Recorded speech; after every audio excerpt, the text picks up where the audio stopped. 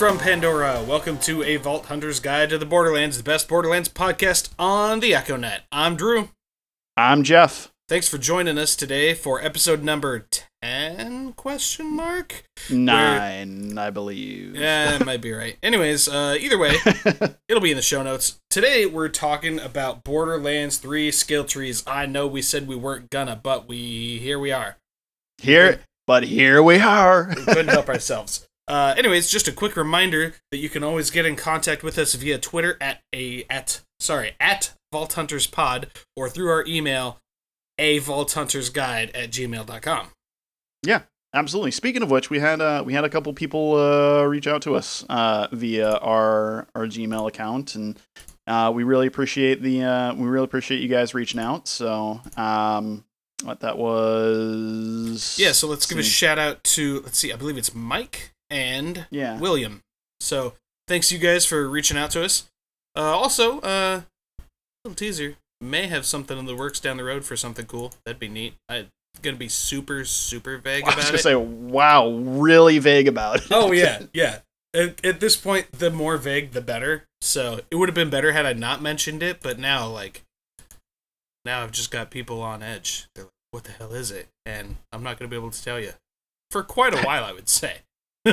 yeah, for a little while anyway. I would say probably the better part of a month at least. Yeah, at least. So, anyways. Yeah, at least. So, getting right into it.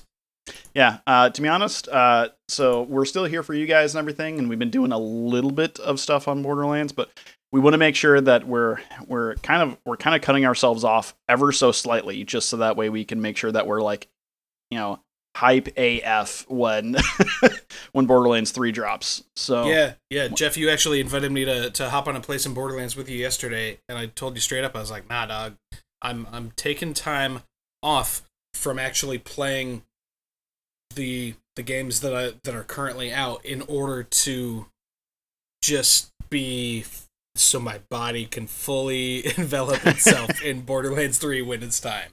Right, and I played because I'm still working on my Vault Insider program stuff right now, because currently they're doing a thing where this will be over by the time this episode airs, but sucks for you.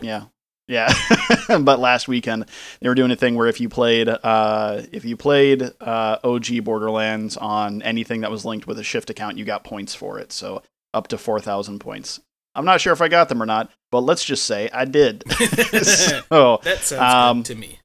However, if you'd be following our Twitter page, you would know that actually happened and it tweeted out when that information was brought to us. So follow us on goddamn Twitter.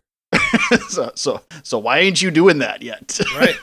So anyway, yeah. And for the record, we're trying to be more active on Twitter and things like that too. So really, it's a good time to get in there. Anyway, so yeah, we're gonna go right into the news as opposed to doing our usual "How was your last 2 weeks in Borderlands?" So yeah, getting right into the news.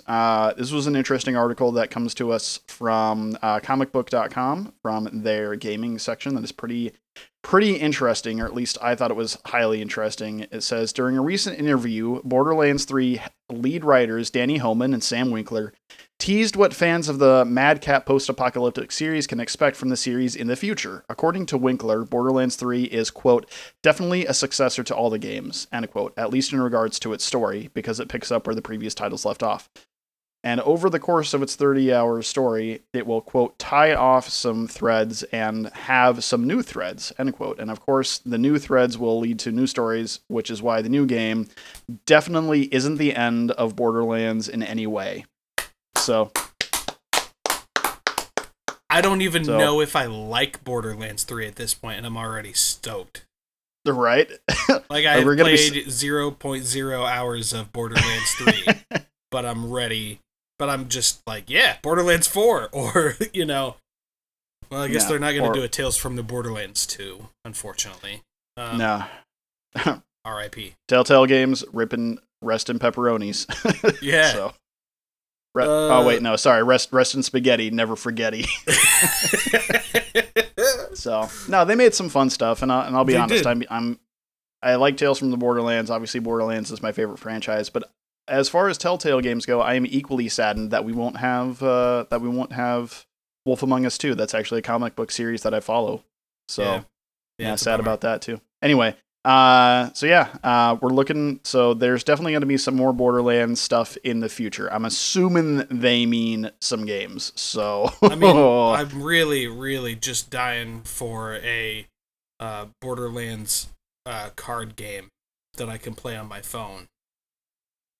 That would be fun. So that was full sarcasm. Yeah. And you took that bait like a hungry carp. Why a carp? No raisin. No raisin. Perfect. All right.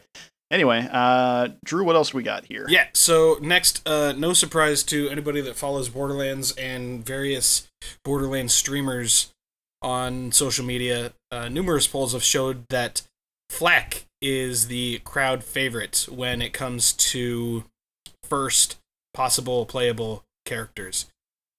Quick sidebar, I know it's early for one of those, and we do them frequently throughout the episodes, but Flak does not go by gendered pronouns, so that's according to Gearbox and to the voice actor that voiced Flak, ProZD. ProZD is one of my favorite voice actors, wicked good. So Jeff and I are going to do our best to refer to Flak as they and them and their, just because that's how they were written, and so that's what we're going to try to do. If we slip into gendered pronouns, sorry about it. We're doing our best. We'll get better at it as time goes. Yep. Numerous Twitter polls show that Flak is a crowd favorite. That's unsurprising to me, based upon the character trailers, of which the Moze and Flak ones were the most recently released.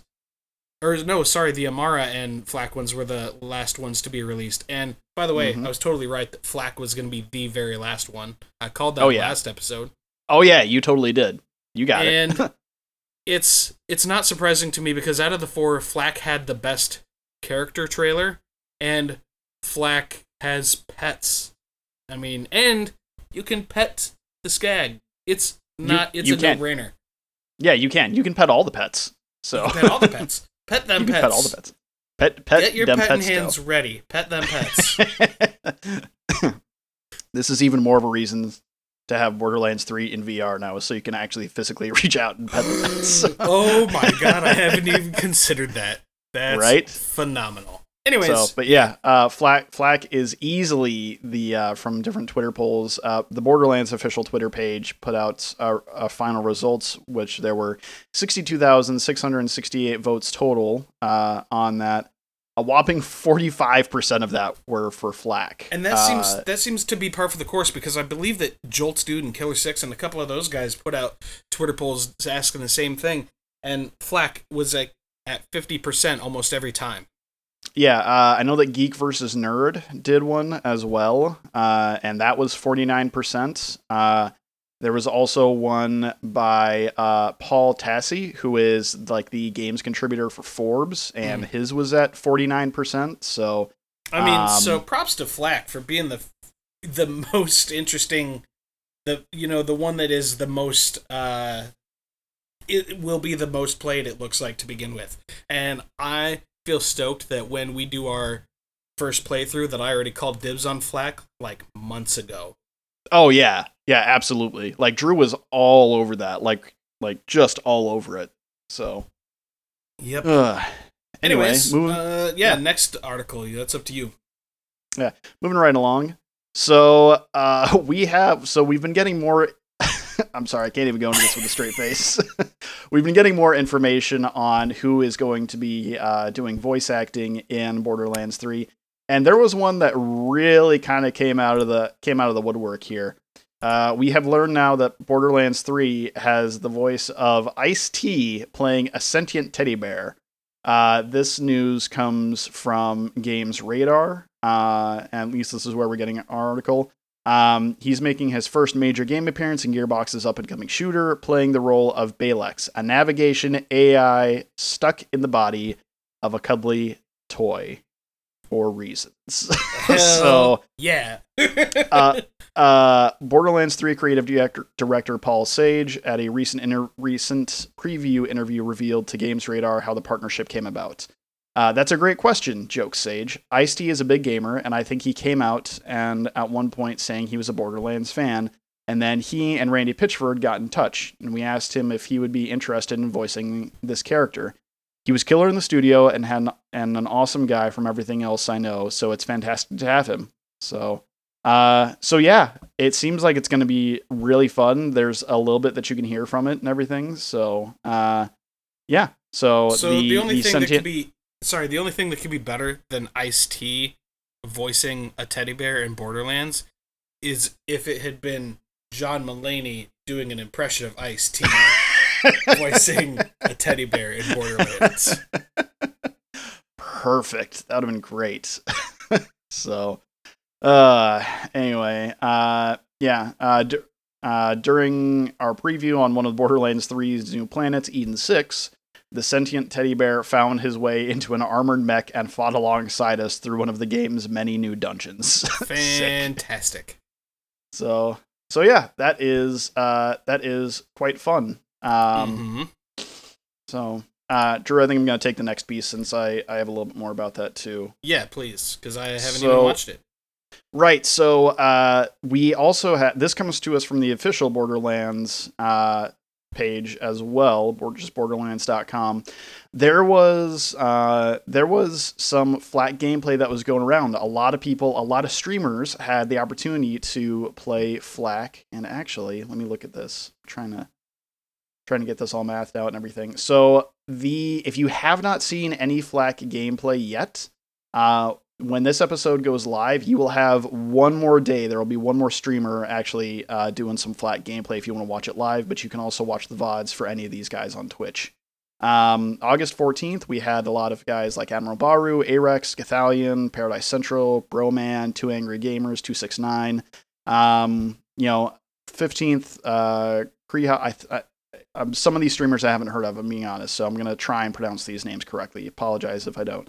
Kriha, Kareem Seuss, Loser Fruit on the 15th. On the 16th, Nacy, Subpar Lover on the 20th. Adiboo, Magla, Shate on the 21st. Adiboo again, Ludi, and Magla. And then on the 23rd, if you haven't gotten a chance yet, so tomorrow, Friday the 23rd, you'll have an opportunity to watch Mr. MV go ahead and do a playthrough of that. But you can watch the VODs for any of these guys, I would assume, just on their channels. So go check it out. The gameplay is really interesting.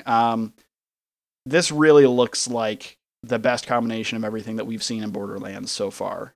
And I'm even including parts of the pre-sequel in that. So nice.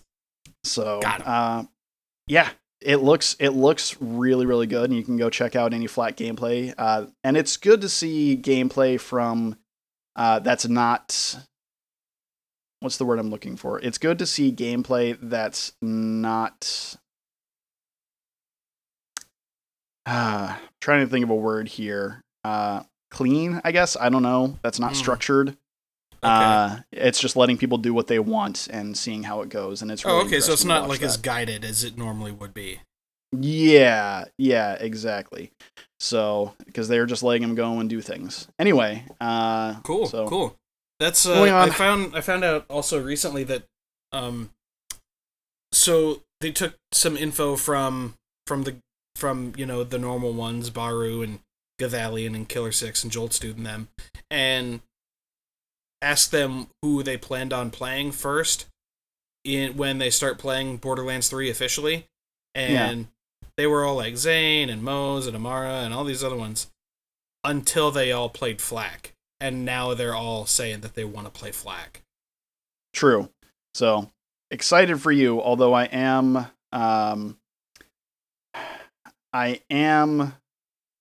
excited that I think, I'm not sure if it's a situation where, well, no, because a lot of them actually have had opportunities to already play the game.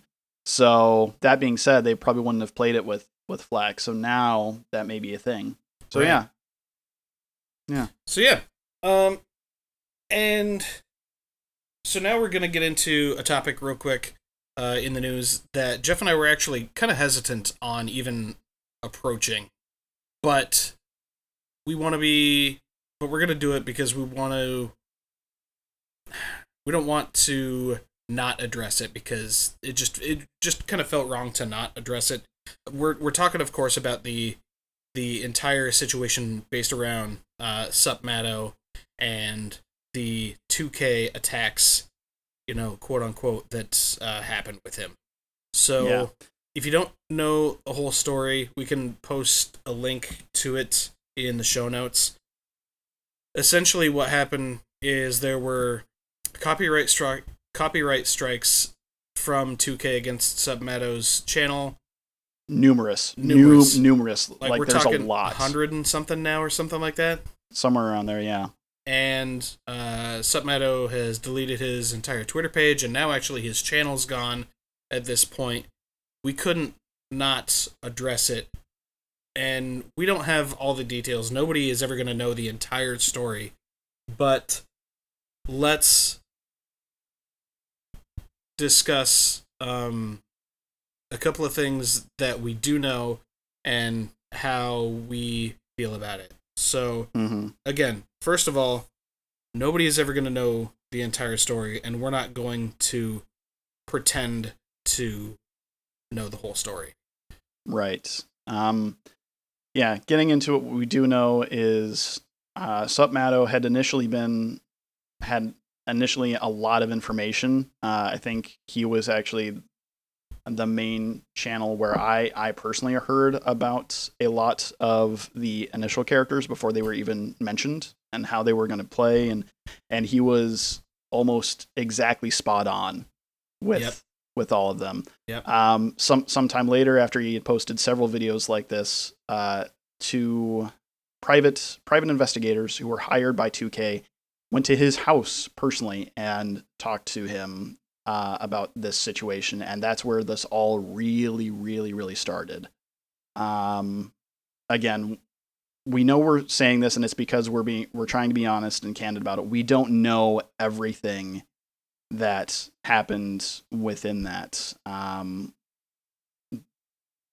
Within those conversations, we don't know exactly what was spoken about.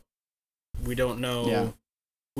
Something else we do know is that he also was apparently catching some heat from one of the things that they did address with him was when Borderlands, when game companies are getting going and they're about to release a game, typically something that they'll do to ensure that Twitch functionality is working properly and everything, they'll create like burner accounts essentially on Twitch and do gameplay and everything on there. And that they don't make public that they don't, hey, come in and watch us play. Like, it's for testing matters. Yeah. And somehow Sup Matto found the links to those channels and published that information. And that was something that was addressed with him. They're saying, hey, you can't be doing that, blah, blah, blah. Anyways, like we said, the first thing is we don't know the whole story. The second thing is if there was a non-disclosure agreement violated, then that's a problem. And granted, we understand that the general thing is that YouTubers don't have NDAs with game companies. Yeah, unless it's pre-worked out, but anything that they just find out through social media or whatever, they don't have NDAs on that. Right. But the caveat there is that if somebody within Gearbox or 2K or what have you violated an NDA and Sup Matto went public with that information, legally that is an issue. Now, we're not saying he did or didn't because, again, we don't know. But if that's what happened, then that could be a potential legal problem. Right. The other thing is that we understand that he was aware of these burner accounts, whether someone told him or he found them on his own or whatever the situation was. That in and of itself may not have been a large issue, but the problem was that due to a lot of previous things that had gone on, this seems like this was the straw that broke 2K's back. Yeah, that seems to be So, accurate. And we do also want to say that 2K definitely could have handled this better. That's the last major point here is that regardless of whether they're legally in the right or not, it's not a good look for a major publisher approximately a month before your one of your flagship games drops to be pulling this kind of shit.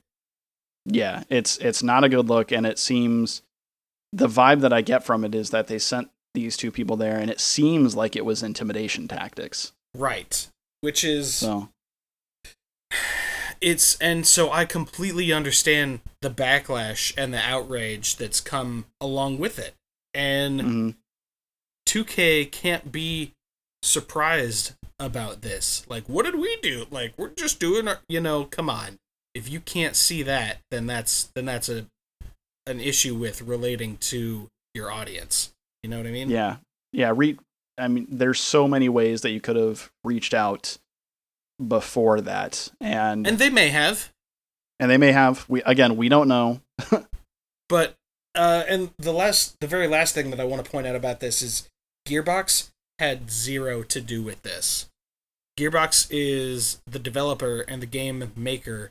Like, say what you want about Randy and everything, they didn't have shit to do with the actions that 2K took. So don't go after Randy, don't go after Gearbox, don't go after writers and developers and people who just worked their asses off for years to do the best they can at making a game that we are hopefully all going to love and play for years to come. Yeah. This is absolutely all 2K, and it's on them, and that's kind of where we're going to wrap it up with that. Like we said, to go back to it, to go over our stance on it, we don't know the whole story. If an NDA was violated, then he could potentially be in legal trouble for that. It's not a good look for 2K at all, especially with the timing currently, and Gearbox didn't have shit to do with this. So that's the official Vault Hunter's Guide stance on the situation. Yep, and that will be, unless something major happens within this story, that'll be the last that you hear of it from anything from the podcast, from our from Twitter, which we haven't even gotten into it on that at all. So that'll be the last that you hear of it from us, unless something hugely major happens with that in the future. Right. So that's kind of a bummer story, and we didn't want to end the news on that. So to end the news on a positive note, we streaming, bitches. We streaming. So I know that was a very juxtaposition kind of a thing, but we wanted to bring it back up. So we've been doing some test streams. We've been doing a few things here and there. We're getting ready for that launch date because we're going to be going hard at it on launch. So it took us a little while to set some things up. It's still fairly bland and kind of jank at the moment, but we hope that you guys will be there for our personalities. And during the initial playthrough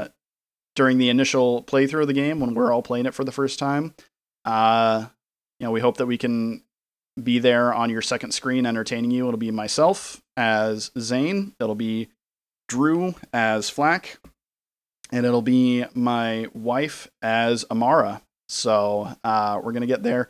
May or may not be looking into a fourth. We'll find out. So I've got a couple people lined up, but I'm not sure. This is kind of the core group, so we'll see what happens with it. Yeah, so the Twitch page is twitch.tv/A Vault Hunter's Guide. Come and check out our test streams when we're doing those. Those are going to be, we're going to be doing a couple of those, I would assume, between now and the actual release date, so check that out. We're going to tweet out when we're doing so. Yep. Like Jeff said, come for the banter and the personalities. Don't come for the gameplay. That's a terrible idea. If you want to watch really good players, go watch Jolt's Dude Killer 6 Baru Gothalion. If you want to see some dudes dick around and have some laughs while we're doing it, then come watch us. if you want to see the kind of gameplay where it's like, hey, what happens if I jump off this ledge? Oh, I die. Then come watch us. Right. Exactly. You got it. Like, can I make that jump? Ooh, nope. Cannot. Can I make that grenade jump? Stacks. Nope. Can I make that grenade jump? Oh, no. Still can't. Okay. Can I make that rocket grenade jump? Hell yeah. Oh, death wall. Oh, man. So that's going to wrap up our news.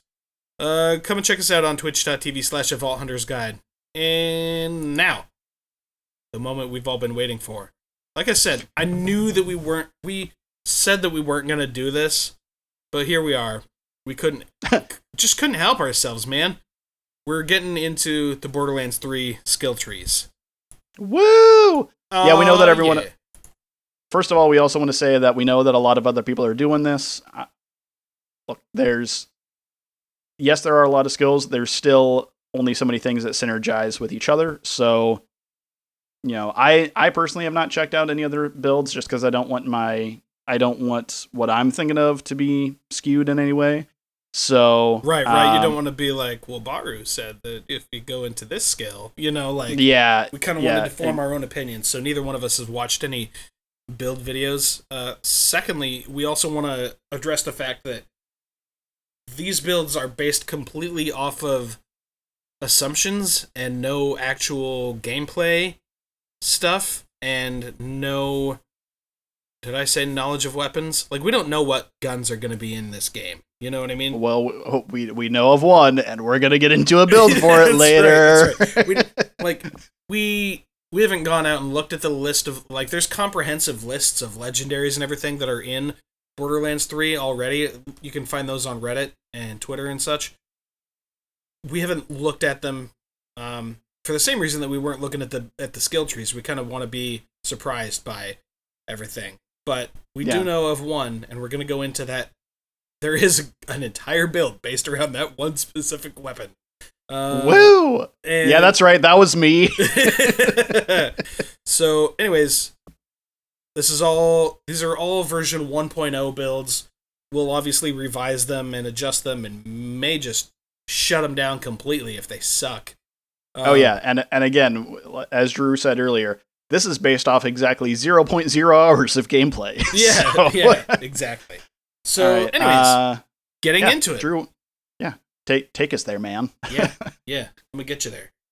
So first, we're going to start with Amara. So, we also, just an FYI, we did 2 builds per character at this point. We probably could have done 3, but some of them, just a second build was this one feels a little forced. But without knowing what things are going to be buffed by either class mods or relics and things like that, we just don't know yet. So we'll see. Right. Also, cool thing, every one of these builds is going to be in the show notes. So if you go to the show notes, we have the names of all these different builds, and you can click on them, and it'll take you right to the Borderlands skill tree page for that character, and you can see what we're talking about, because we're not going to read through every single skill and what it does. It would take too long to do that and to go through the play style and to go through the build. We were fine doing that with the original Borderlands a while ago, because most people who are listening to this have played it and have a general idea of what the builds kind of look like. But anyways, the first build, Amara, we call this one Stacks on Stacks on Stacks. It's based around the Mystical Assault tree. The action skill there is Phased Cast. It sends forth an astral projection, which deals damage to everything. But we're not going to use that one. No, not really. So what we're going to be doing is, in this tree, what they're looking to have you do is build around rush stacks. So building upon rush stacks seems like the most viable playstyle for a build based around this tree. Rush stacks are earned through various skills and depleted all at once when Amara's action skill is used. One skill in particular that allows you to earn rush stacks is Do Harm. It grants you a stack of rush for every enemy killed. Rush stacks have different uses depending on which skills have points in them. Again, for example, when we're talking about Do Harm, every stack of rush consumed her action skill damage is temporarily increased. If building around rush stacks, we're looking to make a build that uses the consumption of stacks and synergizes with her action skills and status effects. To do this build in the Mystical Assault tree, what we're looking at is putting points into Do Harm, Violent Tapestry, Alacrity, Transcend, Restless, Ascendant, Laid Bare, Wrath, Remnant, Awakening, and Avatar. I'm not going to say this every time, but again, if you want to know what those are, just go to the show notes, pull it up. When available, I would use the alternative action skills of Deliverance and Soul Sap. Let me pull those up real quick again. Okay. Oh, no. Yeah. Again, we're not going to go through every one of these, but yeah, Soul Sap, a portion of all damage dealt by Amara's action skills is returned to her and or a nearby ally as health. So that's up to 30% of skill damage dealt. Right. Which is a fair amount. Yeah, I would say that. And then the other one that we're looking at is Deliverance. And Deliverance is... So you're going to be in phase cast until you can get Deliverance. And in Deliverance, Amara sends forward an astral projection of herself, dealing damage.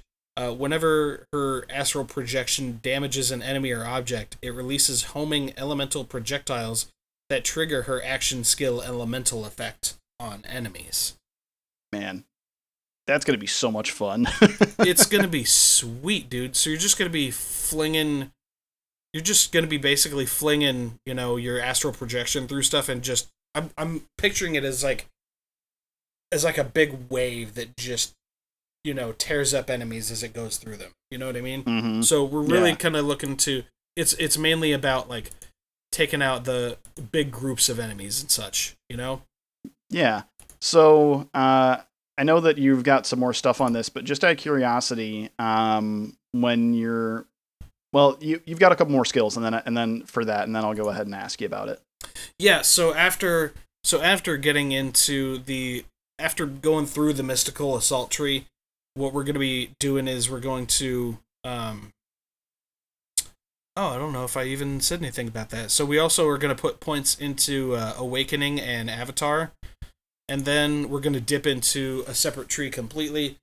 That's pretty normal for Borderlands. Like, you want to get the capstone in one tree and then kind of dip into another one to support what you're trying to do. So we're going to dip over into the Fist of the Elements tree, which is unsurprisingly all about elemental damage. So we're going to put points into Infusion, Wildfire, and Illuminated Fist. So that's nice. The build. It's called Stacks on Stacks on Stacks, and it's all about just maximizing the use of those rush stacks.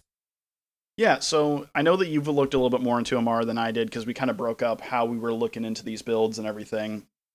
So based on what you're telling me here, how do you see the gameplay and what types of guns you're looking to use for this build and everything like that in order to help kind of build the rush stacks and to get the most out of them? Well, so in addition to using the astral projection, the astral projection there's a lot of stuff based around status effects and stuff like that. So I'm looking to use a lot of elemental weaponry just to, light a guy on fire or what have you, because that's, as far as I'm aware, that's going to count as a status effect. Like, status effect, that dude on fire. You know what I mean? Right. Okay. Gotcha. Yeah, and I'm looking in here. There's lots of fun stuff. I like Ascendant. For those people out there, Ascendant is one right in the middle of her Mystical Assault tree, and it says all action skill augments gain increased effects. So yeah, looking at it, I think it's fun because they're doing a lot of those things that are right in the middle that are seeming to help out with just about every character and in every tree. So, and in this case, the big thing being that when you get deliverance, it's different from your astral projection, and so you're going to be getting deliverance, and it'll just, I don't know, it just helps. And then in Soul Sap, you're already getting 30% life, 30% of skill damage dealt for life steal, and then this Ascendant allows that to be plus 20%. Right. So I'm not sure if that's going to be stacking on top of the already 30% straight up, and that'll be 50%, or if it's 20% of 30%, if that makes sense. Right. Either way, it's going to be sick. So, yeah. At her base, just naturally, the action skill element is going to be shock damage, but you can, once you're maxed out, you can actually swap that.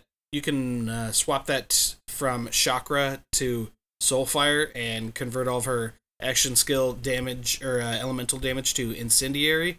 Or if you want, you could also put points instead of in the Fist of the Elements tree into Brawl, and then get enough points to have the action skill element be corrosive.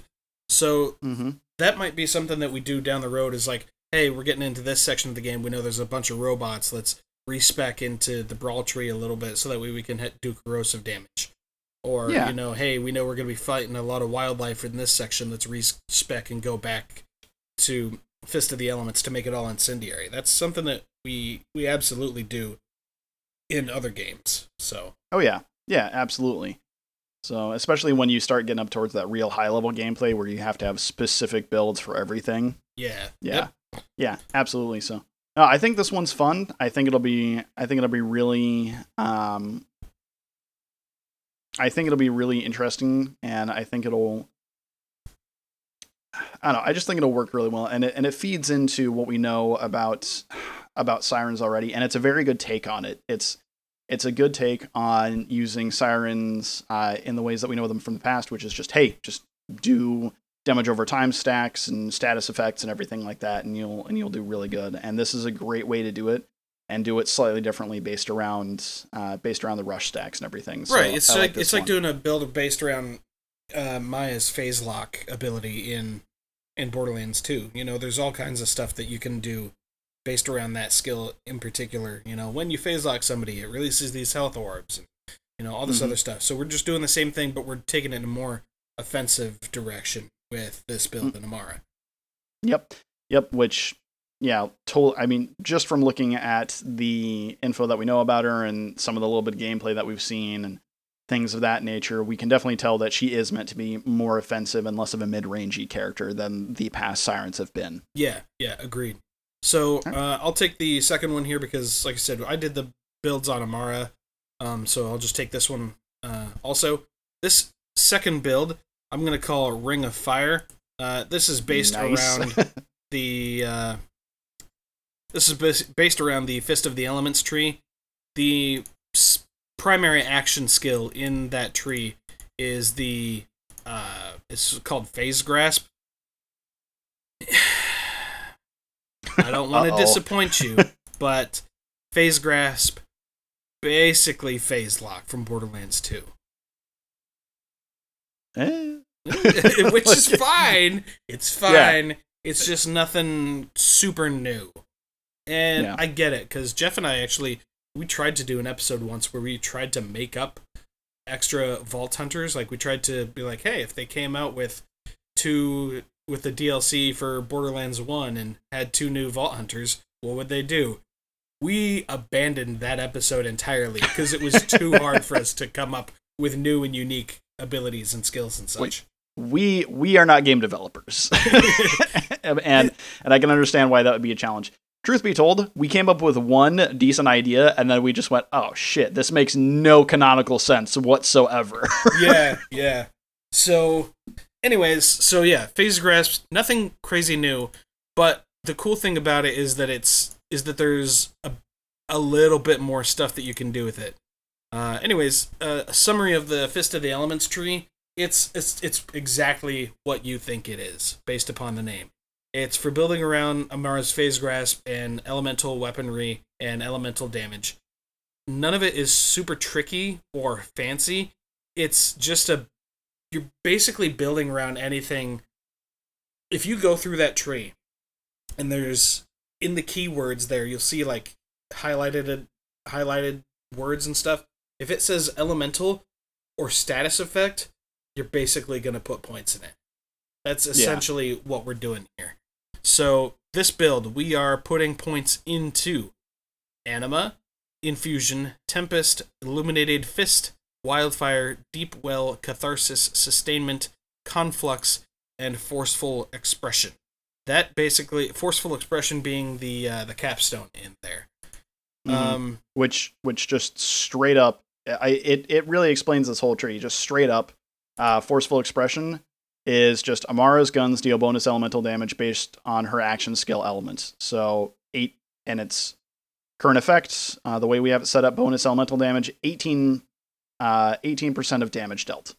Yeah, that's pretty nice. And like we said earlier, so you can dip into other trees, and currently we have it set up with Soulfire, so it's all going to be fire damage. But again, you're going to dip into the other trees anyways. You can dip into whichever one you want based on the element you want. You know, the Brawl tree for corrosive, and the Mystical Assault tree for shock damage. So yeah, so I'm gonna say something kind of interesting here, which is that it's about time. Oh wow, harsh.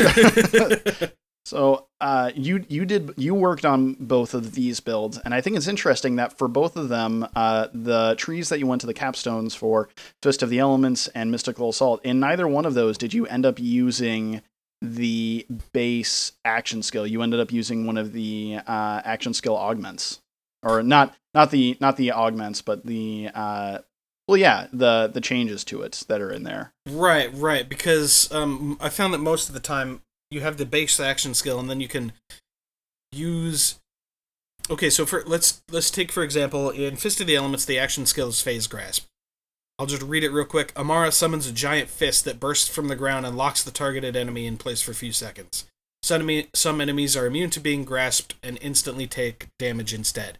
That's exactly like Phase Lock. Yep. Anyways, so once you get to the third tier of the tree, you can go into the Eternal Fist, and it is basically the same thing, except for better. So Amara summons a giant fist that bursts from the ground and locks the targeted enemy in place for a few seconds. Same thing. However, now, whenever the grasped enemy is killed, a new fist seeks out and grasps a new target. Grasps is a difficult word to say on a microphone and enunciate enough to where you are understood. Yeah, it is. So somebody needs a pop filter. yeah, for sure. Hit me up. Send me a pop filter. Anyways, but what we ended up going with in this tree is we went with Ties That Bind. Same thing again. Giant fist locks the enemy. Blah blah blah. However, enemies near the grasped target are linked, and any damage dealt to a linked target is shared between all other linked targets. My whole idea around that is you lock a guy down, and anybody near them, so you're going to shoot that guy with, let's say, a Hellfire or some other type of, incendiary elemental SMG or something, and it's going to light up all of his buddies too. That's just kind of what I was looking to do there. And then we're going to also use Allure in there, because Allure is the action skill augment. We should probably touch on that real quick. Now there are extra things that you can do with your action skill. It's kind of like but it's not included in the skill tree proper, you know what I mean? So like before you would have to get an action skill, like a melee override effect or something like that, you'd have to spend a skill point on it. Now you don't have to. You just have to get to that point in the tree. So the one that we're going with is Allure. Amara's action skill creates a singularity that pulls in enemies. So it just made sense to me to use that with Ties That Bind. So you use Ties That Bind, it makes a big fist, it grabs onto a guy, then Allure is going to pull everybody in, and then Ties That Bind is going to link them all together, so you're going to do that damage to the middle guy, and then it's going to do damage to all of his buddies that are now packed around him. Perfect. That just makes sense to me, you know? Yeah, absolutely. So sorry, go ahead. So are you going to be running this, being that it is elemental, are you going to be running this with the weapons? Would you be running this as traditional siren guns then? You're going to be using fast-firing pistols and SMGs just to get as much just to chance make sure, to get... Yes, yeah, exactly. Just to make sure that you have as great a chance of doing your elemental effect as possible. That's the idea. Perfect. I love it. So... secondarily, we're going to be going back to the Mystical Assault tree, so that way we can get, use the rush stacks again to our benefit of, you know, getting an increase in the action skill cooldown rates, and upping our status effect chances and the action skill damage. So. That's where we're headed later on. I don't know if I mentioned this, but I call that build Ring of Fire because it's perfect. What else would I call it? Because Johnny Cash. Right. Woo. So that's going to take us to our next character, and Jeff's going to go over that character. Jeff, go. I am? No, I'm just kidding. I got this. Yeah, all right. So, this one... This is the one that we're talking about, where this requires a certain gun to be able to run this. And I think everyone will understand once I get into it. I'm not going to tell you the name of it, because that's going to ruin it. But, right. So the first thing we're going to be looking into, and honestly, the way that I've built both of these was more around the doubled agent tree for both of them. Doubled Agent, for those of you that may not have seen it, is a digiclone that's similar to Zero's Deception skill, although with the addition of action skill augments and the ability to swap places with our clone. So it has the opportunity to be built around much more in this game than it did in the last one. There are some things that are similar. You can do splash damage when it goes away and things of that nature. There are some takeaways to it as well, though, which one of them is that it actually takes damage and things like that. So it can be, so it's kind of a hybrid, somewhere between Zero's Deception skills or Zero's Deception skill, and I want to say Death Trap a little bit. Yeah. Does that make sense? Yeah, I could see that, because it's it's able to take damage and be destroyed, and yeah, and it does. As opposed to just standing there and looking cool and everything, it does have its own type of AI or sentience, I guess, along those lines. So right. So you're able to do a lot more with it. The Doubled Agent tree also has, interestingly enough, it has a lot of synergies with grenades, which I was not expecting for him, honestly. If you were to line up all the characters and be like, hey, pick the explodey one, go with, I probably Moe's. Yeah, absolutely, which we'll get into that later, so stay tuned for that. We're going to be getting into that, and I'm excited for you guys to see where this finally ends up at, because it's a fun one. So again, we're going to be going into the Doubled Agent tree first. We're going to be going with Synchronicity, Premunitus, Donnybrook, Fractal Frags, Duct Tape Mod, Quick Breather, Pocket Full of Grenades, Old U, Boom, Enhance, and Double Barrel. So this is kind of why we're getting into this one here is... So Synchronicity gives you more gun damage, Premunitus gives you better magazine size, and then after that, that's where we really start getting into the grenade parts of it. So Fractal Frags, the Digiclone throws a copy of Zane's current grenade mod when it's first activated. If it's killed, it drops a free grenade. All right, that's really cool. So grenades there. The first shot fired from Zane's gun has a chance to also fire a grenade, and it has a short cooldown. So up to 20% chance to do that, and the cooldown time on it is 8 seconds. So if you have a one-shot Jacobs shotgun and you and you fire it, and it has a 20% chance to do that. And then you got to wait 8 seconds, even if you can do more shots in between there to do that. So kind of an interesting thing. Quick breather. One thing we forgot to... Wait, no, we touched on that. We touched on the fact that you can swap places with the clone. So, yeah. But yeah, just a really, really interesting thing to be able to do that. Where it gets really interesting is Pocket Full of Grenades, which is after killing an enemy, Zane gains grenade regeneration for a few seconds. All right, that's pretty legit. And then we start getting into Boom Enhance, which is another key part of this. So whenever Zane summons his Digiclone, it consumes up to 3 grenades. So this is why we want to be able to have the option to regenerate grenades. For every grenade consumed, the Digiclone gains increased gun damage, max health, fire rate, reload speed, and Digiclone duration. Nice. That's a lot of stuff. That's a lot of stuff, and it's not by small amounts either. No, you only have the option of putting 1 point into that skill, and it gives you plus 20% to plus 20% damage per grenade. Oh, sorry, gun damage plus 20% per grenade. Max health plus 81% per grenade. Fire rate plus 5%. Reload speed plus 31, and Digiclone duration plus 25% seconds. So that's all per grenade. Yep. So absolutely. If it consumes up to 3 grenades, then you're talking 60% gun damage, 240% max health, 15% fire rate, 90% reload speed, and 75% Digiclone duration seconds. That's stupid. That's a lot of stuff. That is a lot of stuff. 240% max health? What? Yeah, like I'm excited for this for one specific reason. At Endgame, I'm excited because it seems like they've really, really taken a look at the past things and realized, hey, if we're going to have pet classes and clones that are out there that can actually take damage and things, we really need to be able to buff these so that in raid boss fights and everything, these things actually stay up there because they're such a huge part of these builds. Yeah, absolutely.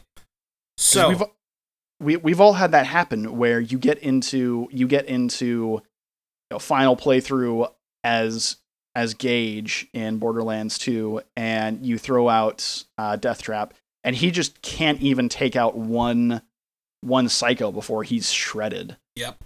And it gets rough, which is fine because anarchy, but whatever.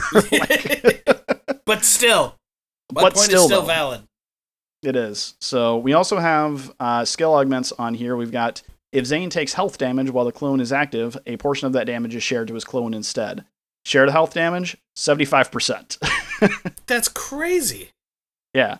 So if he consumes 3 grenades and he's got an extra 240% health anyway, why would I not want 75% of my damage to go to him? Right, exactly. He's just going to be taking all that damage like a champ. Yeah, just take all that damage, kill that thing off, get that cooldown running so you can bring him out again.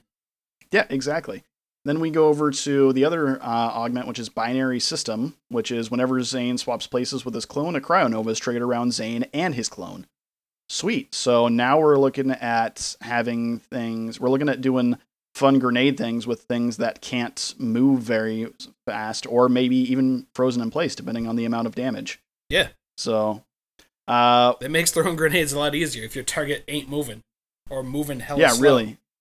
So the other thing that we need to get into about Zane and the way that he works is that Zane actually gets the option of having 2 of his action skills at once. What? So, for this one, we're going to be running the shield, and the main reason is, or his barrier, the main reason is because we're going to be feeding into a lot of things that allow him to have lots of shield and not go down from that. Even when the shield does go down, he's going to get increased gun damage, and for just a little bit, he's going to get health regen, a lot of things from that. We're going to be running Adrenaline, Hardy Stock, Brain Freeze, Stiff Upper Lip, Confident Competence, Best Served Cold, Futility Belt, Calm, Cool, Collected. And then for the augments on his shield, we're going to be, or on the barrier, sorry, we're going to be running Nanites or some shite. That's my awful, terrible attempt at an accent there. Was that a which pirate gives him accent help. you were doing there? Yes, exactly. You got it. First try. So, Zane and his allies gain health regeneration, increased reload speed, and greatly improved shield recharge delay while near his barrier. It's kind of an improvement upon the turret that Roland had in BL1. Right. So the only thing is that it doesn't actually shoot things, but it does a lot of really good support stuff. And then, like I said, when it's he gains increased gun damage for a few seconds after the barrier takes damage. So a little bit, not much, but it is a little bit. So the thing I'm excited for, and this is what I'm talking about, this is why I did this entire build, is because I knew that there was one gun that was going to be in this game. And you may be thinking to yourself, how does this work? So this is the gun that I knew that was going to be in there and that I saw gameplay of, was the Infinity. From what we have seen, or from what I have seen anyway, it works the same way as the Infinity does in Borderlands 2. One round of ammo, and it just hold down the trigger and you're good to go. Does it do a lot of damage? No. But here's the nice thing. Tell me the nice thing, Jeff. The nice thing is that this will synergize perfectly with duct tape mod, which again, the first shot fired from Zane's gun has a chance to also fire a grenade with an 8-second cooldown. Yep. So, now, the chance of getting a grenade is 20% when that skill is maxed out. So, it's not a guarantee. But it's a pretty good chance. If you find a rapid Infinity, right? You got the... You're just holding down that trigger, and every single shot from an Infinity is considered the first shot. Correct. So, every single one. So when Jeff and I were working on this episode, he was like, I was like going through this, and I'm like, yeah, that all seems cool. And he's like, by the way, you know that Infinity's in this game, right? And I'm like, yeah. So how does that relevant to? Oh my god! So you've got if you're firing, let's say, just based off of Borderlands 2, right? How fast did a rapid Infinity shoot? Like, how many rounds per second would you guess? I am looking that up right now. So rapid Infinity, Borderlands Infinity Wikia. Let's see. Put this in here. So, fire rates. I'm looking at this. This is actually a Vengeful Infinity. So, but this one has a fire rate of 10.4. Right. So, which is still a lot. Yeah. So, but that's not actually. It doesn't actually convert to exactly shots per second, does it?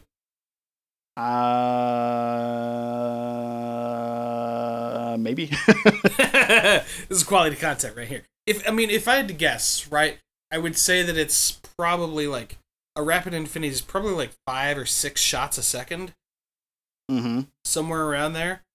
So if you're just doing that constantly, then if your chances of getting a grenade is 20%, then during that 1 second, you've got a chance.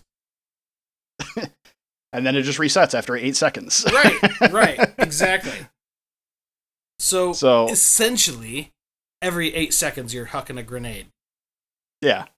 Like at that point, you can even use a low-level Infinity. Like, it just doesn't even matter. Right. Yes, you don't even need the damage from the gun. You just need the grenade. You just need it to fire fast. So yeah, that's it. So I'm super excited for that. I really hope it works the way I think it does. Yeah, me too. So that one's super cool because it's the only build that we have in here that's based around a specific weapon. Oh, Jeff. We do have. Sorry, go ahead. Oh, I was gonna say. So we call this one. We do call this one Infinite Grenades version 1.0. So we're super stoked about it. Yep. Super stoked. So what's the rest of the deal on that build? What, as far as like what's in there? Or? Yeah, as far as like secondary trees and stuff like that. Yeah, no, secondary. We already covered the secondary trees. That's we the did. barrier Oh, one. right. You're right. My bad. Yeah, All right. don't worry about it. Not a big So deal. next build. Yep. So I'll be honest. Part of the reason why I did that was just I wanted to make sure that also he had enough shield that if he ended up grenading himself, that he would be okay. Yep. Understandable. All right. So we're gonna get this moving along because we are taking a little bit of time here, but now we're a little bit through it. So next one we're gonna do is one that I kind of forced in here, but I think it's gonna be really, really fun. It does revolve around the double agent tree again.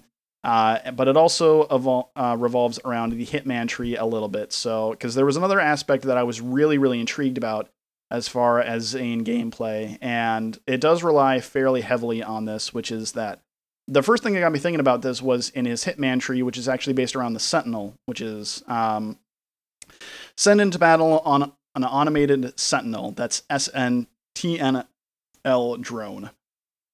That continually flies through the environment and attacks enemies with its machine guns. Pressing F or G while Sentinel is active causes it to attack enemies under Zane's crosshairs, if any. Duration 24 seconds, cooldown 60 seconds, machine gun damage 4. So, looking into it though, getting into that, the thing that I thought was really interesting was violent speed and violent momentum were the two that I really thought were interesting. Which was, after killing an enemy, Zane gains increased movement speed for a few seconds. Alright, that's pretty normal. We've seen that skill in other places before. Zane's gun damage is increased while moving. The quicker he moves, the greater the gun damage. That's where we started building this tree around. Yep. Got a few other skills in here. We're getting kill, we're getting salvation, which is gaining lifesteal for a few seconds. Got that maxed out. And then we've also got all of Zane's kill skills gain increased effect duration. So, now going into it, the way that we use this is we use those core things from that to really buff the skills in the doubled agent tree. And the whole idea here is that we're forcing a shotgun build that's based around momentum speed. Zane's going to switch with his doubled agent. He's going to get in there with a shotgun. Hopefully the momentum carries through when you actually switch. And with the movement speed he has, he's going to do a ton of damage with 1 or 2 shots of that shotgun and then bounce out right away and then switch again. And it's all going to be based around that switching. Yeah, swapping with his Digiclone is the really crucial part of this. If he's so far as we could tell, he could swap with his Digiclone as many times as you want. And yeah, we that's the basis of this entire build. That and the speed. If I'm wrong, then thanks for going along with this journey with me, and we'll try it again on the next one. But right, because without that, this build is viable, but not nearly as good. Right. So we're going to go back into synchronicity like we did before, and then we're also going to go into borrowed time, which increases action skill duration for every active action skill that we have. So we're going to be making sure that his Sentinel and doubled agent and his Digiclone are out at the same time. We run Premunitus again to get that magazine size, Donnybrook to get the gun damage after killing an enemy. We're also going to be getting Which One's Real, which is the skill augment for his Digiclone that allows it to... the clone is targeted after swapping places, so even when I go up to these guys after swapping places, I'm to the bandits and things like that, I'm not going to be taking damage, hopefully. The other thing is that he's going to do splash damage when he goes away. That one's on Doppelbanger. So up to 280 damage, which will be nice. Yeah, Zane and his Digiclone gain an increased chance to ignore bullets from Like a Ghost. It's going to be important since we're going to be right up in the faces of enemies. And then we're also going to get Double Barrel, which I believe they might have insinuated from this as well, or it could just been a thing about him and his clone. You get the clone is equipped with a copy of Zane's current weapon when activated, and swapping places with the clone causes Zane and his clone to gain increased gun damage. So he gains whatever shotgun or whatever you're going to be wielding at the time, and you get 20% buff on that. So, and then there's also Supersonic Man in that same tree, which is whenever one or more of Zane's action skills are active, he gains increased movement speed for each active action skill, and it's 12% per action skill. So if I've got both Sentinel and the Digiclone out, he's going to be gaining 24% increased movement speed. That on top of the violent momentum and violent speed are really going to make this tree good. The other thing is we want to make sure that we can actually hit these enemies. And so what we're going to be doing is we're going to be using the Sentinel to emit a shock field that drains shields and replenishes Zane's shield. And then we're also going to be rocking Bad Dose, which is kind of an interesting skill, and it does do a lot of things. It occasionally shoots out a beam of radiation that weakens enemies and buffs Zane. For every weakened enemy, Zane's movement speed and fire rate are increased. Weakened enemies have decreased movement speed and attack speed. Fire rate plus 2% per enemy, movement speed plus 6% per enemy, damage 4 per second, duration 12 seconds, and cooldown 8 seconds. So the crazy thing about this is that we are looking at so if you look through the skills here, violent speed, right? Movement speed plus 20%. Violent momentum, the gun damage is plus 20% at the default walking speed, okay? But it's but the quicker he moves, the greater the gun damage bonus. And then let's see, so that's already a ton of movement speed increase. Then Bad Dose increases it 6% when that thing activates. I mean, he's just gonna be moving so fast. And Supersonic Man is 12% per action skill. I mean, you're talking about him moving like twice as fast as possible. We know which character is going to be the speedrun character. Yeah. Oh, yeah. Not even a question. Hadn't even thought about that. So what are we calling that build, Jeff? So we are calling that one, since you're going to be moving, switching places a lot and doing it very quickly, we're going to be calling that one the old in and out. The old in and out. The old in and out. So, yeah. Because innuendos. Innuendo. I got him while he was drinking. Yes. Nice. Man, we really need to start recording video for these. I know, right? All right. Next character, Flak. So, Jeff and I kind of developed these ones together a little bit. We did on the first one anyways, and then the second one, I took it upon... Actually, no, other way around. I did the first one by myself. We did the second one together. Yep. So, the first build, I call Gun Monkey. That funky monkey. Gun Monkey is based around Flak's mastery tree. The the action skill there is called Gamma Burst. What it does is it creates a portal basically for the pet to travel through and do radiation damage to enemies close by. Radiation damage is kind of the name of the game when it comes to this build. As expected, the Master Tree focuses on Flak's pets and the synergies that go along with them. Here we're looking to buff the pets as much as possible. We're using the Jabber because it has an attack command that allows it to throw a radiation barrel at enemies. So, Gamma Burst... Quick sidebar. Yeah. I saw that happen live, like the first time that when Goth and Broman were streaming. Yep. And it was sick. It's like he just like digs up a barrel out of nowhere. Just like just hucks just it. like just like yeets it at like anybody. It's great. Nice. That's so great. So anyways, so that's why we're looking to use the Jabber, even though in the mastery tree they kind of suggest that the Skag is the pet you're going to be using. I'm not having none of that because with Gamma Burst, the pet's going to go through and do radiation damage. Then I can instruct the Jabber to throw a radiation barrel. That's a lot of damage. That's a lot of damage. That's a lot of damage. So for that, we're going into Ferocity to do increased damage, Persistence Hunter for action skill damage and gun damage. We're looking at Go for the Eyes because the first melee attack has a automatic critical hit damage and it increases per rank. I mean, sick. This is an angry monkey, dude. That's what we're doing. you're just basically relying on that pet to do the most amount of damage for Flak.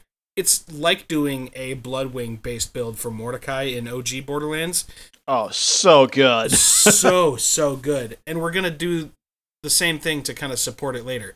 But anyways, so Ferocity, Persistence Hunter, Go for the Eyes, Who Rescued Who, Frenzy, Psycho Head on a Stick, Barbaric Yop, Pack Tactics, and Dominance. Yop. Anyways, Psycho Head on a Stick does, whenever Flak kills an enemy, their pet gets increased movement, speed, and damage. Barbaric Yop increases the power of pet bonuses granted to Flak. The really interesting one in here is Dominance. It's a melee override skill. Flak establishes dominance over an enemy, turning it into an ally for a short time. If the enemy is a beast, the duration is doubled. While under the effects of dominance, the target constantly loses health until it dies or the effect ends. Only one enemy can be dominated at a time. An enemy can only be dominated once. That's sweet. It's like, here's a magic reference for you. It's like Act of Treason on a... sick. Right? And I have, quick thing, hit me up. I have a whole standard deck currently built around using Act of Treason, and it's hella fun. It's a Rakdos deck. Too far into the weeds on Magic right there, though.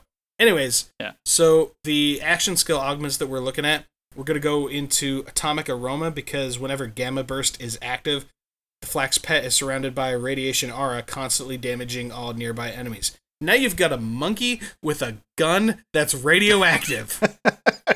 Tell me that ain't cool. What's not to like about that? Right, exactly. And then we're also going into Emphatic Rage. For the duration of Gamma Burst, damage dealt by Flak is increased. What we're looking to do, basically, is use the action skill as much as possible to do constant radiation damage and tell that monkey to huck them barrels.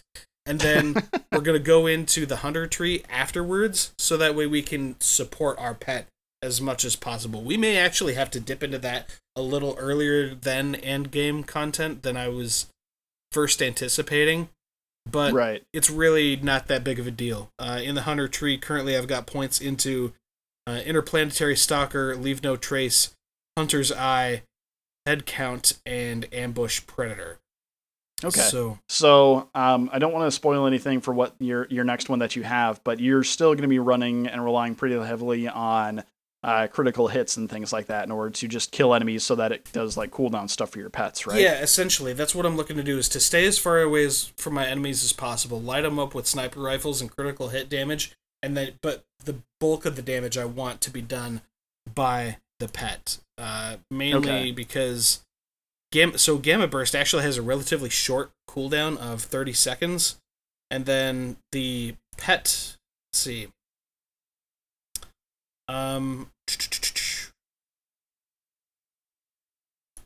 Sorry. Anyways, and then we're just looking to make that pet as buff as possible. So, and then support the pet, keep our distance, clear people out with critical hit damage. That's essentially the name of the game here.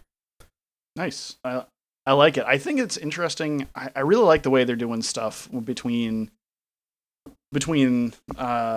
Flak and their pet class stuff, and Zane and his Digiclone things. I know I've touched on this a little bit already, but the options for doing more of those things seem extremely viable now. Yeah, I would agree. It's just every action skill seems like it matters more now because you can do more stuff with it. But you can also just not even build around them at all and still be totally fine. You can do either one, and that seems really, really fun to me. Yeah, and it's important to note that we did, as Drew mentioned, we did have a pet class that we could build around Borderlands 1, which was Mordecai's Bloodwing, which was great. That was fantastic. It's my favorite build in Borderlands 1. Because you go into the Bloodwing tree, and then you go into the pistol build tree, and to me that's my favorite way of doing Mordecai. Mm-hmm. And we're basically doing the better version of that with Flak and their current abilities and skills. Right. It was a little bit rocky with Borderlands 2. Not that I want to get too far into the weeds with that. It was a little bit rocky the way that they did it in there because Death Trap there wasn't really so much of a build around Death Trap, or as much as we would have liked. And even Axton's turret was sort of pet-like. Yeah, ish. And that didn't, there wasn't so much into a turret build either for Axton.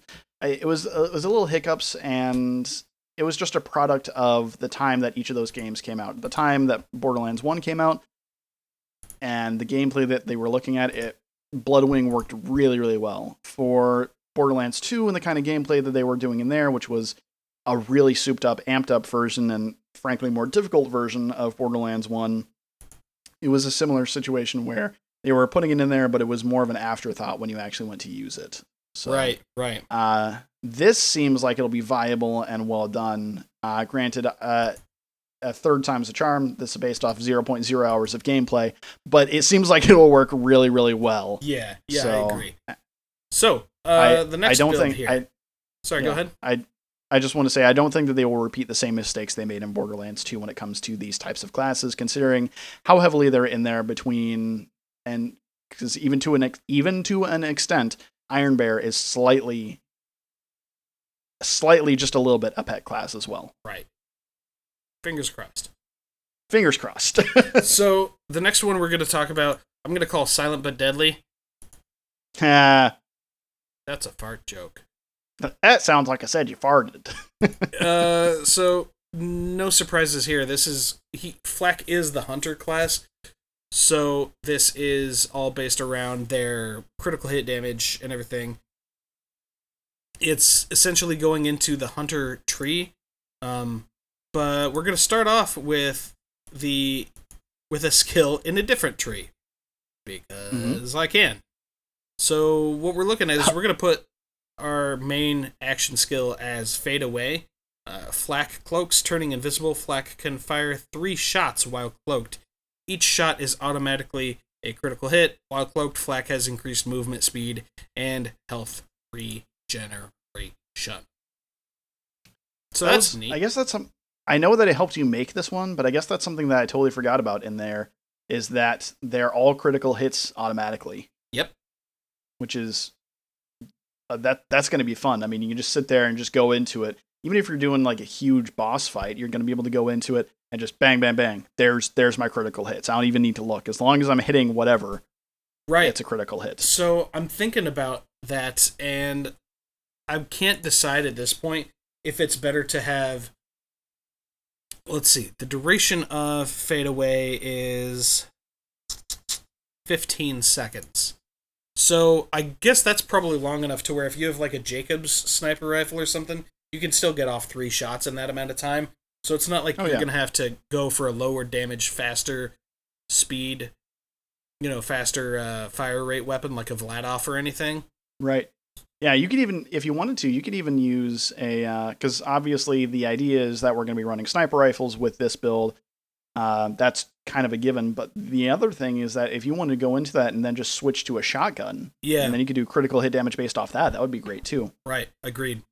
Anyways, weirdly enough, the Stalker tree it's kind of where we have some stuff. It's so weird because Fade Away is the main skill that we're getting from the tree, and so you would think, oh, okay, they're going to go into the Stalker tree hard. Not really. And the reason being is because if you look at it, the Stalker tree is kind of all over the place, but we need to put points in it anyways in order to get the action skill augments of we need to get the action skill augment of Until You're Dead, in which the health regeneration and movement speed of Fade Away persists for a short time after the skill has ended. So gives you an extra 10 seconds there. The other thing about the Stalker tree is that we're looking to get the skills of Turn, Tail, and Run and Hidden Machine. Turn, Tail, and Run is... Where's it at? It's here somewhere. Oh, there it is. While moving, Flak constantly regenerates health and gains damage reduction. While Flak gains gun damage, or while still, Flak gains gun damage and fire rate. Yeah. So And, increased gun damage. I mean, you put 3 points into that, right? You're getting 25% bonus to gun damage while you're still. So just like in Flack's character trailer, you fade away, you fire the 3 shots, you're getting those critical hits, plus you're getting the bonus of gun damage from turn, tail, and run. Right. And then what was the other one that I said? Oh, Hidden Machine, because Hidden Machine, when an enemy has no target or is attacking a different target, and they're gonna have no target because you're friggin' gone, Flak deals increased damage against them. 30% bonus when you have that skill maxed out. So a 30% bonus from Hidden Machine, a 25% gun bonus from Turn, Tail, and Run, and 3 automatic critical hits from Fade Away. Right. That's the other thing. Go ahead. Yep. Go. Oh, yeah. The other thing too is that you can also, we have this kind of set up so that you can use either Until You Are Dead. The other option is it's kind of up to how you want to play it, because you can either use Until You Are Dead, or you can use the action skill augment of Unblinking Eye, which again, it's totally up to you. But successive hits on the same target increase Flak's critical damage per hit. Unblinking Eye resets every 3 hits. Right, and that gives you a bonus of 75% per hit. So it really, I actually prefer that one. I'm calling it now. Audible, use Unblinking Eye instead of Until You're Dead. Okay. So, yeah. If you do feel like you need more time to get away from things or something like that, then you might want to look at going into Until You Are Dead. Right. However, if you're distanced enough that you can get off those nice critical hits, then Unblinking Eye is going to be the way to go. Right. So Now, after going through the Stalker tree like that, what we're going to do now is we're going to go into the Hunter tree so we can get that damage. Get that damage. The Hunter tree is all based around increasing the amount of damage that Flak does, and weirdly enough, the majority of the points are in the Hunter tree. But that stuff synergizes so well with Fade Away we're doing really solid damage most of the time anyways, but when we go into Fade Away, it's just over-the-top excessive amounts of damage. So there we're putting points into Interplanetary Stalker, Leave No Trace, Hunter's Eye, Ambush Predator, and I know right now you're thinking, Drew, you already went over all these skills. I know, that's because the Hunter tree is sick, and it's going to just allow us to do stupid amounts of gun damage. Yeah, absolutely. The most dangerous game, Grim Harvest, Galactic Shadow, and Megavore. Megavore's cool because Flak gains a chance to score a critical hit with weapons against any part of enemies. So when you're at max level, right, and you've got points into Megavore, and you go into... So you're going to be... you have a chance of doing critical hit damage no matter where you shoot them. And then when you go into Fade Away, you're guaranteed critical hit shots. You're just critting all over the place. Critting over here and critting over there and just critting everywhere, alright? Critting at your mom's house. Oh, that's right. So I don't know what that's supposed to mean, so don't at me on that. Right. We wish nothing but the best for your mother. So like we said, we're gonna be using Flak's Skag because the Skag increases Flak's damage. Flak is joined by a loyal Skag companion, which will increase Flak's damage. Hold F to issue an attack command, which will cause the Skag to vomit acid on enemies. I might do that just for fun. That just sounds entertaining. Right. It's not a ton of damage increase. It's only plus 5%. Maybe you want to go into the mastery tree to get the bonus from pets, such as, let's see, what was that? There was one particular skill. Oh yeah, if you go all the way down into Barbaric Yop, increases the power of pet bonuses granted to Flak.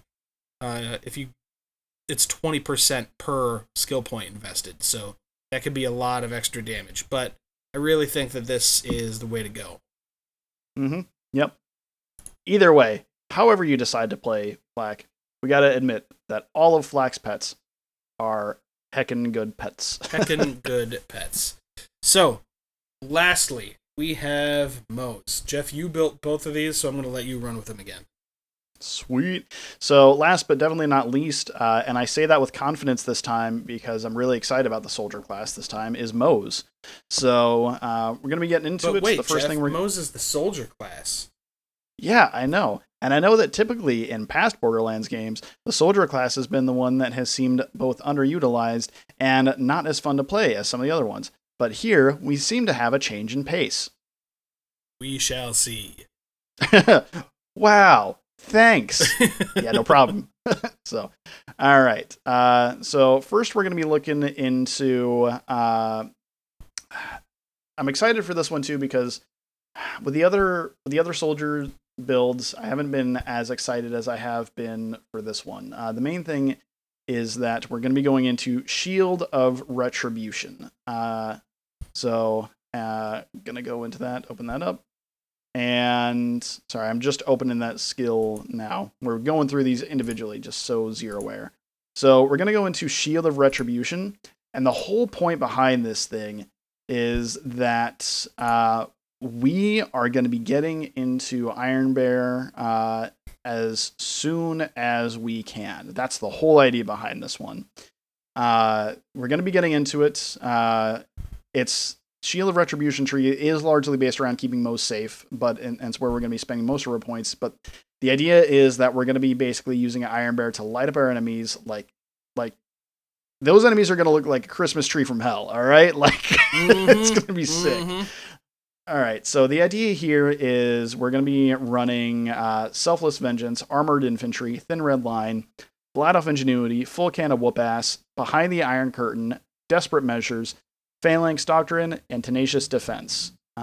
So the idea know that here currently is that those are just words to you, but we're going to explain them to you right now. Right, exactly. So the idea behind all these is that Iron Bear gains a bubble shield. This is Security Bear that reduces damage taken. The shield deactivates if it sustains too much damage, reactivating after a short cooldown. Okay, no problem. While Mose's shields are active, she gains damage reduction and increased gun damage. So that right there tells us that when she's not in Iron Bear, we want to do everything we can to keep those shields up.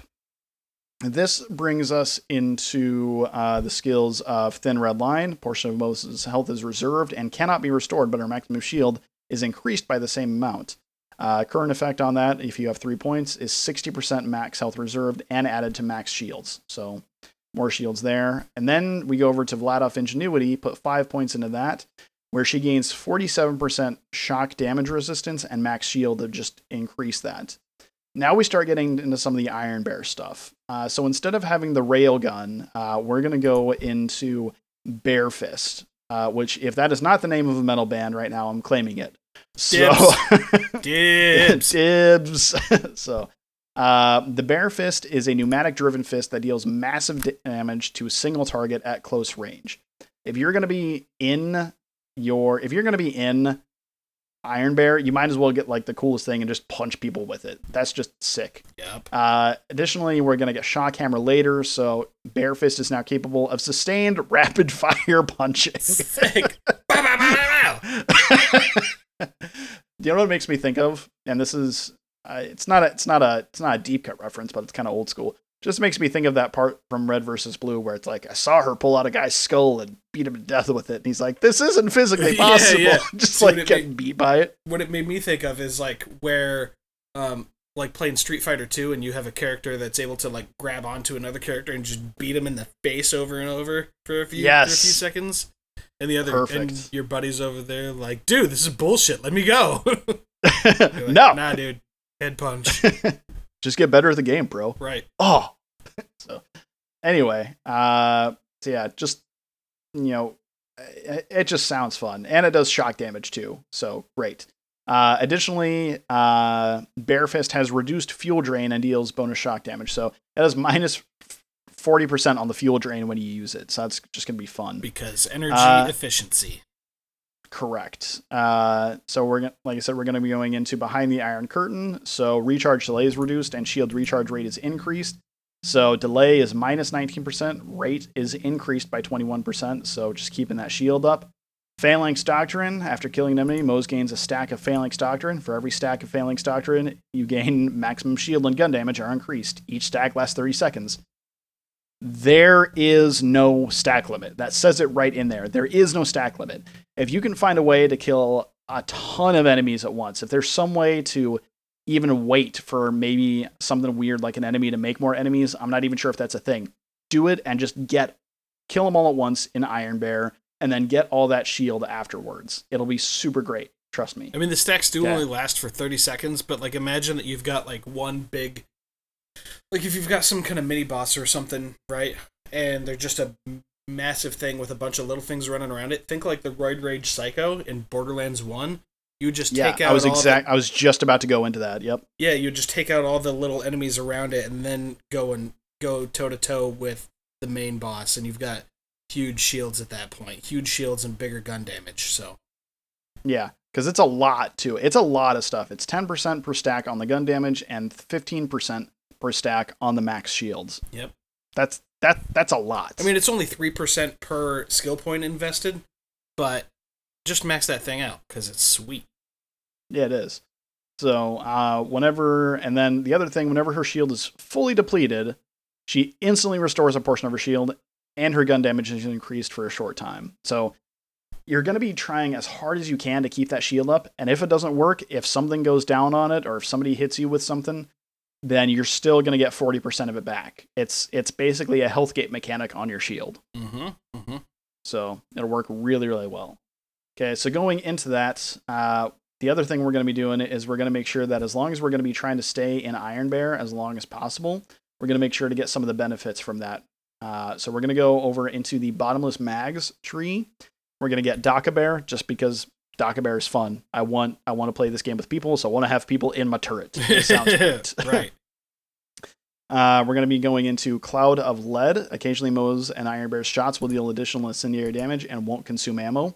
Great. The more that you don't consume ammo, the better. And then you're also going to be doing Smoke the Embers, or Stoke the Embers. That was the second time I've messed that one up today. Yeah, but earlier you called it something else. Yeah, I called it something else. We're not going to get into it. Anyway, increases Moze and Iron Bear's incendiary damage by up to 30%. Okay, so it's going to be good. And then we actually go into the other tree a little bit too, into Demolition Woman. We're going to be doing this so that we can use firing Iron Bear's weapons, drains less fuel, synergize there. We're going to be getting Grizzled. Killing an enemy reduces Moze's remaining action skill cooldown time. More time to get into Iron Bear there. Stainless Steel Bear. Iron Bear gains additional armor and increased maximum fuel. Yep, more fuel there. Yep, just keeps us in Iron Bear longer. Yep. And then we have Auto Bear. So even after you get out of Iron Bear, while Auto Bear remains active, it will target and attack nearby enemies until its duration ends. Then it will charge an enemy and self-destruct. Perfect. Great. So, it's like having another... I just realized that's an actual thing that Axton says. It's like having another soldier on the field. Nice. Oh, wait, no. Is that Axton or is that Roland? No, it's Axton. It's one of them. Is it Axton? Okay. So... anyway, from that's where we're actually going to be taking our next thing. So we're going to be using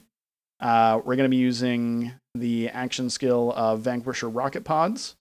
And it's a launcher capable of rapid firing volleys of unique explosive rockets. And then we're just going to be feeding that right into, active tracking. So fires homing rockets and has increased reload speed. Hold down F and aim at enemies to designate up to 6 targets. Releasing fire button launches a volley of homing rockets at the designated target. So you kill them with that, and then once you do, you've got those 6 enemies that hopefully died at the same time. So you've instantly got 6 stacks of Phalanx Doctrine. Yep. So the whole premise of this build, as Jeff mentioned before, is having massive shields that recharge quickly, so that way you're staying alive when you're not in Iron Bear, and also getting the benefits of what was it?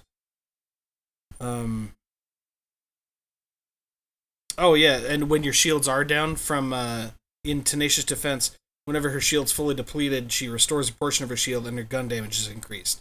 So that's the main thing, is like keeping them shields up, and when they do go down, doing more damage, but hopping into Iron Bear as frequently as possible. That's why this build is called When I get back into my giant mechanical shooting bear, you better watch out. That's right. So that's a good one. I'm really looking forward to that. When you first, well, I'll ask you this question afterwards. But anyways, so the next and final build that we have for you today. Yep. So the final one that we have focuses primarily on Mo's Demolition Woman skill tree. It's a lot of fun. I think there's a lot of potential here, and we'll see how it goes. But this is kind of the idea behind it.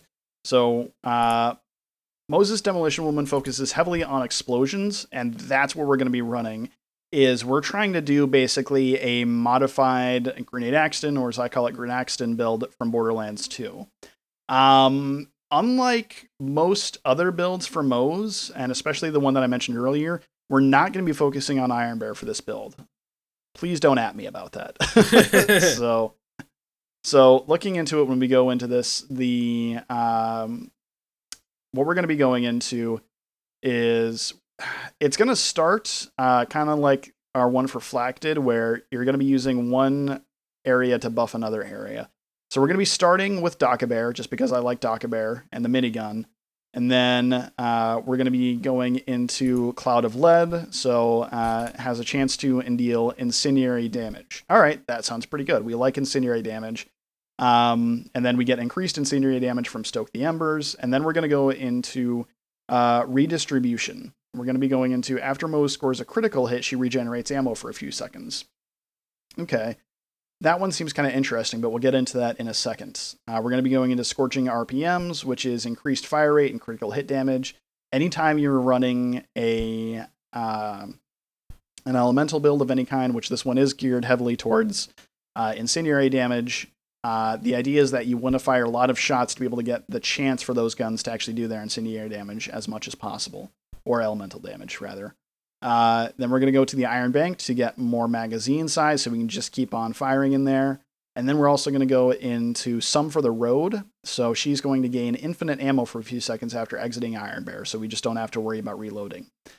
We're going to get 1 point, and 1 point only so far, into Click Click, which is increased gun damage as her magazine empties. We would have put more points into it, but there's a reason we didn't. It's because we're using other skills for other things. That makes sense. That makes sense. So going into that, we already have kind of a build based around the incendiary damage. We've got some critical hit shenanigans going on, and we've got more fire rates. We also have the idea that the minigun fires explosive rounds that deal increased splash damage, but its fire rate is decreased. Okay, I'm willing to take that, because the minigun damage gets plus 126%. That's a lot of percents. Mm-hmm. And it has a chance to deal increased splash damage. That's the important thing in here, so let me go into that.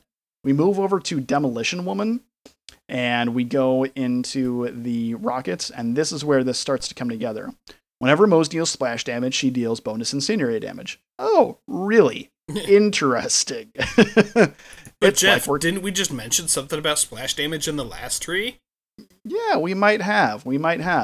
So now we go into Means of Destruction. Whenever Moze deals splash damage, there's a chance to add ammo to her currently equipped weapons magazine, with a smaller chance to return a grenade. Interesting. So now we're doing splash damage that does incendiary damage, and it's going to be giving us ammo back. So what could we do to help that? Oh, we're going to put in Torg Cross Promotion. All splash damage dealt by Moze has a chance to double in size. Hell yeah! This is kind of the build that we were looking at when we took a look at this at Moze's skill tree like months ago. Yeah, literally. So going into it then, that's where we're going to be focusing on mainly the rest of this. Going to be going Pull the Holy Pin so that your grenades have a chance to do a critical hit.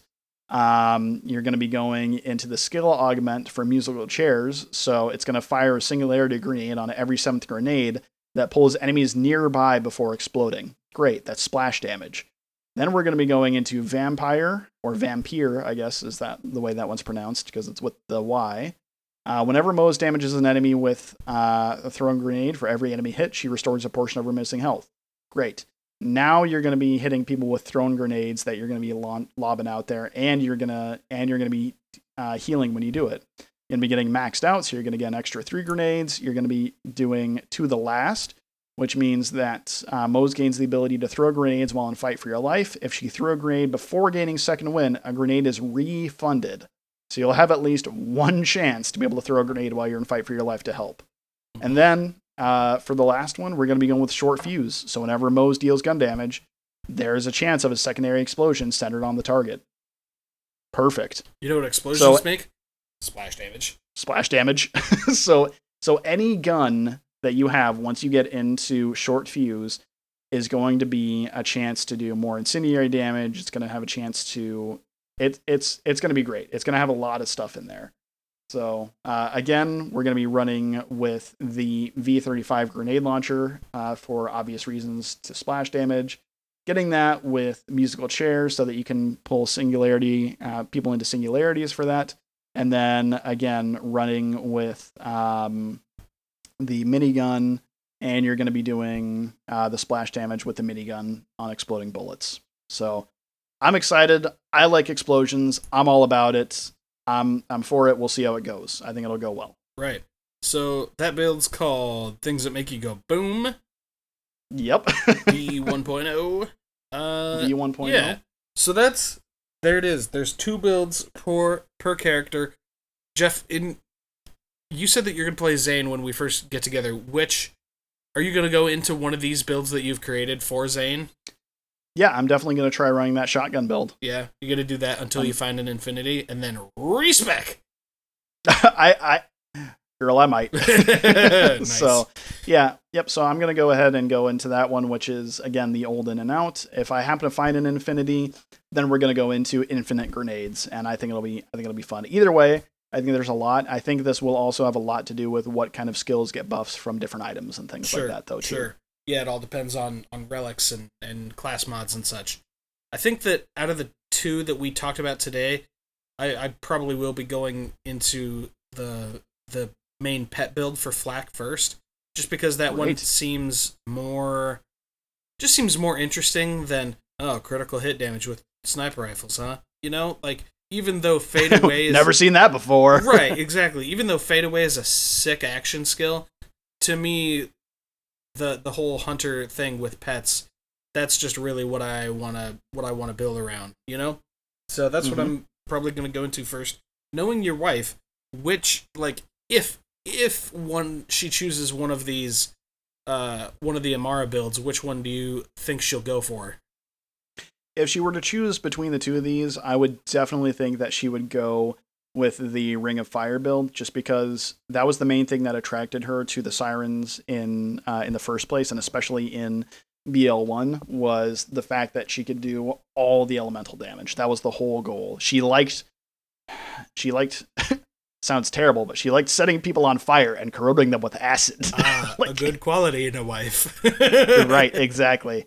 So I think that's what she'll go for, and I think, to be honest, I think it'll work out really, really well. So I just hope that, and you know, I say this, and it's never actually been a problem though. I was about to say, I just hope I can keep my big mouth shut and tell her, you know, not get into telling her what to do. But it's never really been a problem before. So she knows how to build these characters as well, if not better, than what you and I do, and especially when it comes to Sirens. So I'm sure she'll have a handle on it. Maybe she'll come up with something crazy we don't even know. Yeah, I'm looking forward to, like, if she does go with that build, then her doing tons of incendiary damage, and then Flak and his pets doing tons of radiation damage, and that's just going to be a lot of fun. I'm really looking forward to that. So, absolutely. That is going to bring us to our final segment of the episode. We're going to close it out like we do every single episode with going, gun. So, I went through recently, and I've been doing a lot of work on the show and just kind of getting preparatory stuff going, and I have an entire document where I'm putting every single unique and legendary from every single game. It's overwhelming, but in doing so, you find a lot of guns and stuff that you either like didn't know about or forgot. And so that's what we're going with today. Today, we've got the Boom Puppy. The Boom Puppy. Jeff, without looking, tell me what the Boom Puppy is. Where do you get Without it? looking? Without looking. What the Boom Puppy is? Yeah, what it is and who you get it from. It is... Oh, you're really putting me on the spot now. Yep. It is an explosive weapon. I want to say it's an assault rifle. And you get it from Tiny Tina in Torg's DLC. That's correct. Yep. Wow, yeah. All right. So the Boom Puppy is Still got it. The Boom Puppy is a unique Torg assault rifle and is received from Tiny Tina when completing the Walk the Dog quest. What a fun little quest that is. Like, not great, but it's entertaining at the very least.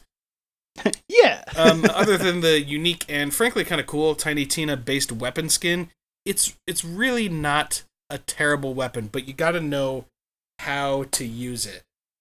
Obviously, being a Torg assault rifle, I automatically want to be like, meh, you know.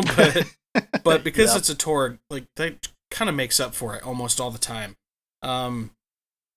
It's essentially a grenadier assault style rifle, and after Tiny Tina has modded it, so it was already explosive. Now it's explosive and crazy, and basically it shoots grenadier assault rifles shoot grenades. These grenades are hella bouncy, and for that particular reason, that's why I said that you want to know exactly how to use it, because using a rifle of that style outside doesn't do you a whole lot of good, because those grenades are going to go everywhere.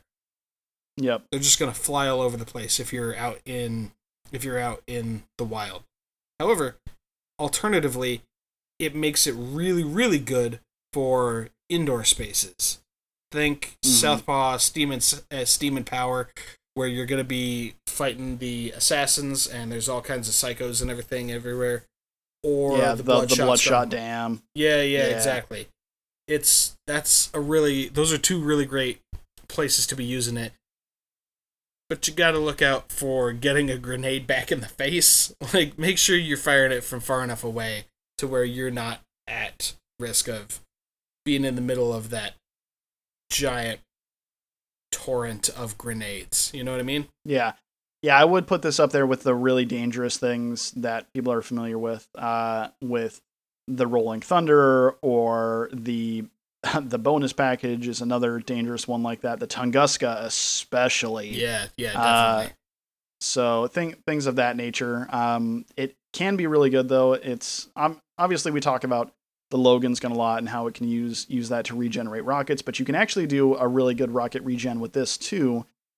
Because an absorb shield can absorb multiple rockets from just one shot of the Boom Puppy due to the multiple explosion effects on the weapons. So if that's what you're into, that might be a good way to do it. And especially if you're running something, if you're running something that doesn't use any assault rifles, then this would be a good way to do that too. Because if you're running explosives, you're probably also going to be running or if you're running rockets, you're probably going to be running explosives and stuff like that. And you just don't want anything else to take down any other explosive ammo and stuff like that. So right. So naturally, it being and doing explosive damage and grenade damage and all that stuff, it's going to be good when you're playing as Krieg, Axton, Salvador definitely. And funny enough, Jeff and I had a quick talk about this earlier. Gage. So because there's no there's no aiming, like it's just basically random rockets, flying around out there. Yeah. So might as well get the shoot in the ground bonus, of running Gage. So. So, yeah. So interesting stuff. Kind of a unique thing that we've forgot about. Again, you're never going to see any builds specifically built around this, but it's kind of a fun thing to have. Yeah, definitely. So, and especially for something that you can just get as a quest reward anyway, why not, Yeah, absolutely. So, you don't have to farm it or anything. You just complete the quest and you're done, So, Yep. Anyways, so that's going to bring us to the end of episode 9. Thanks for joining us. We look forward to seeing you next time. We are inching ever closer to the release of Borderlands 3. We only have less than a month. You know that we only have one more episode after this before the release of Borderlands 3? God, don't you do that to me. Don't you terrify me like that. and then we're going to be recording an episode 2 days after it comes out. So oh, I'm so excited for that. I'm so excited for that. I'm not even going to write anything for that. I think we should just be like there's no notes or anything. We just hop in and talk, you know? Yeah. Just hop on, be like, okay. It's really good, you guys. Yeah, that's what we're hoping. So anyways, like we said at the beginning of the episode, follow us on Twitter, hit us up at our email, follow us on Twitch. We really want to get that Twitch stream going a lot. So yeah, thanks a lot for joining us. We'll see you in a couple weeks. Good luck and good drops. Bye.